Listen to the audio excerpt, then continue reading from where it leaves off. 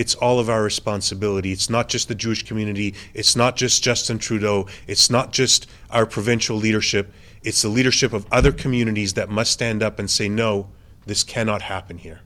That is the president of the Federation CJA, as nerves are rattled in Montreal, where police are investigating two separate bombing incidents that involved Molotov cocktails being thrown at a synagogue and a Jewish community center sometime Monday overnight.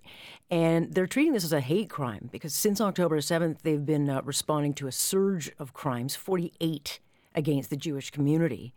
And there are a number of public calls for lone wolf attacks happening all over the world. I mean, Hamas has openly said they will repeat October 7th killings as much as they can. And those calls are being openly vocalized at protests, including here. And on the weekend, a very controversial imam who has been imprisoned before for his alleged links to al-Qaeda was openly praising Hamas on Montreal streets and openly calling for violence. He was saying a speech to a huge crowd saying, "Oh God, take care of the aggressor Zionists, take care of the enemies of Gaza, count them one by one, and kill them in the long term, and do not exclude any of them," end quote.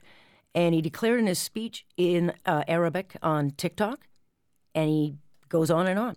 This is what he does. The question is, how is he allowed to do this? Let's ask someone who is familiar with his case. Phil Gursky, president and CEO of Borealis Threat and Risk Consulting, former CSIS analyst. Great to have you. Hi, Alex. Nice to have you back on the program. Thank you. So the name Adil Sharkoui is known to you. He spent almost 2 years imprisoned in 2003 for alleged links to al-Qaeda. What can you tell us about him, and why is he here? Great question. So Mr. Sharkoui was one of several individuals who were subject to what's called a national security certificate, Alex. Now, this was a tool that we in Canada use, not a great tool, to basically keep people behind bars pending deportation. So the way it worked was that these individuals came to Canada. They were not citizens. And we found out after the fact through intelligence that they were involved in activities that pose a threat, in this case, terrorism. And we sought to have them removed from Canada. And, of course, they lawyered up and said, well, if you send me back to country X, I'm going to be tortured and killed. And so they're here. And I worked on 5 such cases at CSIS, and all 5 are still here. And some of them go back 20 years, Alex. They've been in the country. I don't know that any of them have become citizens. I'm not sure on that. But it points to our inability to act on national security grounds when intelligence is concerned. Yeah, big time. I mean, this guy, I guess, became a citizen in 2014, but you have to look at his background. And if he was 2 years in jail in 2003, you wonder, well, what qualifies him to be a Canadian citizen? And yet he openly preaches at a mosque in the Rosemount district of Montreal. I know he's not the only one. The question is, like, how many are here like him? And I'm not attaching him to the 2 incidents that happened in Montreal, but I don't know who did it. And he's openly calling for violence in the streets of Montreal. So someone maybe took him up on his directions. The question is, how many of these types of people, extremists, might be here with us? Well, what a great question. It's impossible to know. I mean, certainly in my time at CSIS between 2001 and 2015, we had somewhere between 300 and 400 cases of individuals who we thought posed a threat of what we call Islamist extremism, people tied to al-Qaeda, ISIS, et cetera, et cetera. There's no question that somebody in the position of an imam, he's a charismatic figure, he has a crowd, he has a following, and some people are going to pick him up on his words. Like you said, we can't, prove that what he said led to these incidents, but it isn't beyond the realm of imagination or possibility that in fact did happen. And at a minimum, we can't have a person doing this in public. At a minimum, it's a hate crime. It's a call to violence, and something must be done to ensure it doesn't happen again. Right. And so when you've got someone like this, and he made no secret of it, he was out in the streets of Montreal at this huge pro-Palestinian, protest.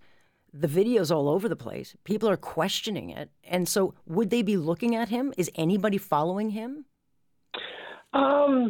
It's hard to say.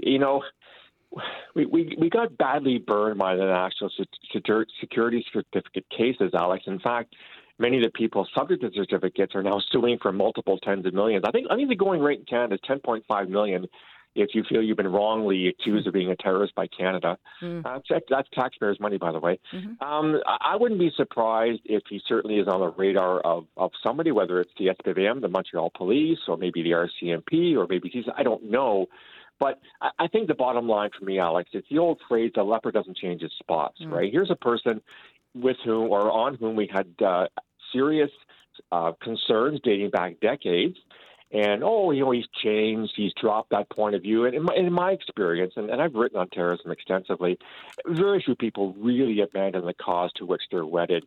And certainly in this case, Mr. Sharkawi doesn't appear to have changed one iota in his hatred towards Jews, his hatred towards the West, et cetera, et cetera. I hope that somebody is certainly looking into this at a minimum because of what he allegedly said to the crowd. As I said, that crosses the threshold of the criminal code on several occasions, I would imagine. Well, yeah, you would think so. But the concern is, we've moved away from covering, Middle Eastern terror, as you know. And I think looking away likely is a big reason as to why October 7th happened. We got distracted with other things. The concern, though, is that these attacks may not look like the October 7th attack. They could be lone wolf attacks. And Hamas, the leadership, has openly called and made very clear they plan to do October 7th over and over and over again as long as Jews are killed. And so then the concern becomes these lone wolf attacks. And from what I'm hearing from you, we don't have the laws in the books to actually deal with any of this because somehow there'll be a charter protection for people who, clearly are not playing by the rules of what a society should have. Yeah, you raise a good point. In the last couple of years, there seemed to have been this switch in collective wisdom that the only threat we need to worry about here in Canada when it comes to terrorism is from the far right, like neo-fascists and neo-Nazis, that kind of. And there's no question these people, I mean, they're violent wankers and we have to worry about them. But, kilo for kilo around the world, the Islamists still rule the roost. They still carry out the vast majority of attacks, like the Hamas attack on October the 7th. ISIS, it's still around. They just killed 30 people in Syria last night. Yeah. Yeah. They call for lone person attacks as well for people just, I used to call it the Nike form of terrorism, Alex. Just do it. Pick up a hammer, pick up a knife, pick up a car. And so I think that probably our security services and law enforcement are on pretty high alert now because of the rise in hate crimes, especially against, synagogues and Jewish centers. There's also been some hate crimes against mosques around the world as well. Tensions are rising, and it puts a lot of pressure on our protectors to keep us safe when they've got other things to worry about at the same time. So I have confidence in the men and women with whom I used to work at CSIS and with the RCMP, but the number of priorities are simply expanding, and it's hard to have enough resources to cover it all. And it's also hard to know if the politicians are taking it seriously. We saw with the Chinese, situation with the the interference and all that. They're not checking their memos. And also, and I'd say this about all of them, they seem more concerned right now about pandering to votes than making sure safety is key. And that is the concern: is are they protecting the citizens or are they worried about their base?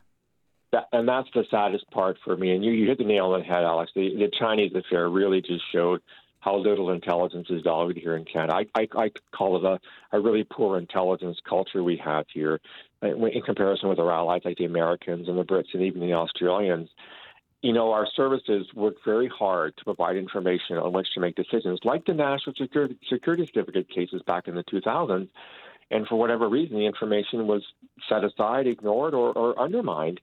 And it seems the governments are still doing this. So, if you work in this area, whether CSIS or CSE or RCMP, you can imagine why morale is kind of low. Like, why do I bother doing what I'm doing if nothing's going to happen in the end? So let's hope saner heads prevail and politicians grow a pair and can actually, deal with this information and deal with it swiftly to keep us safe. From your lips to God's ears, let's hope. That's all we've got. Thanks, Phil. You're welcome, Alex.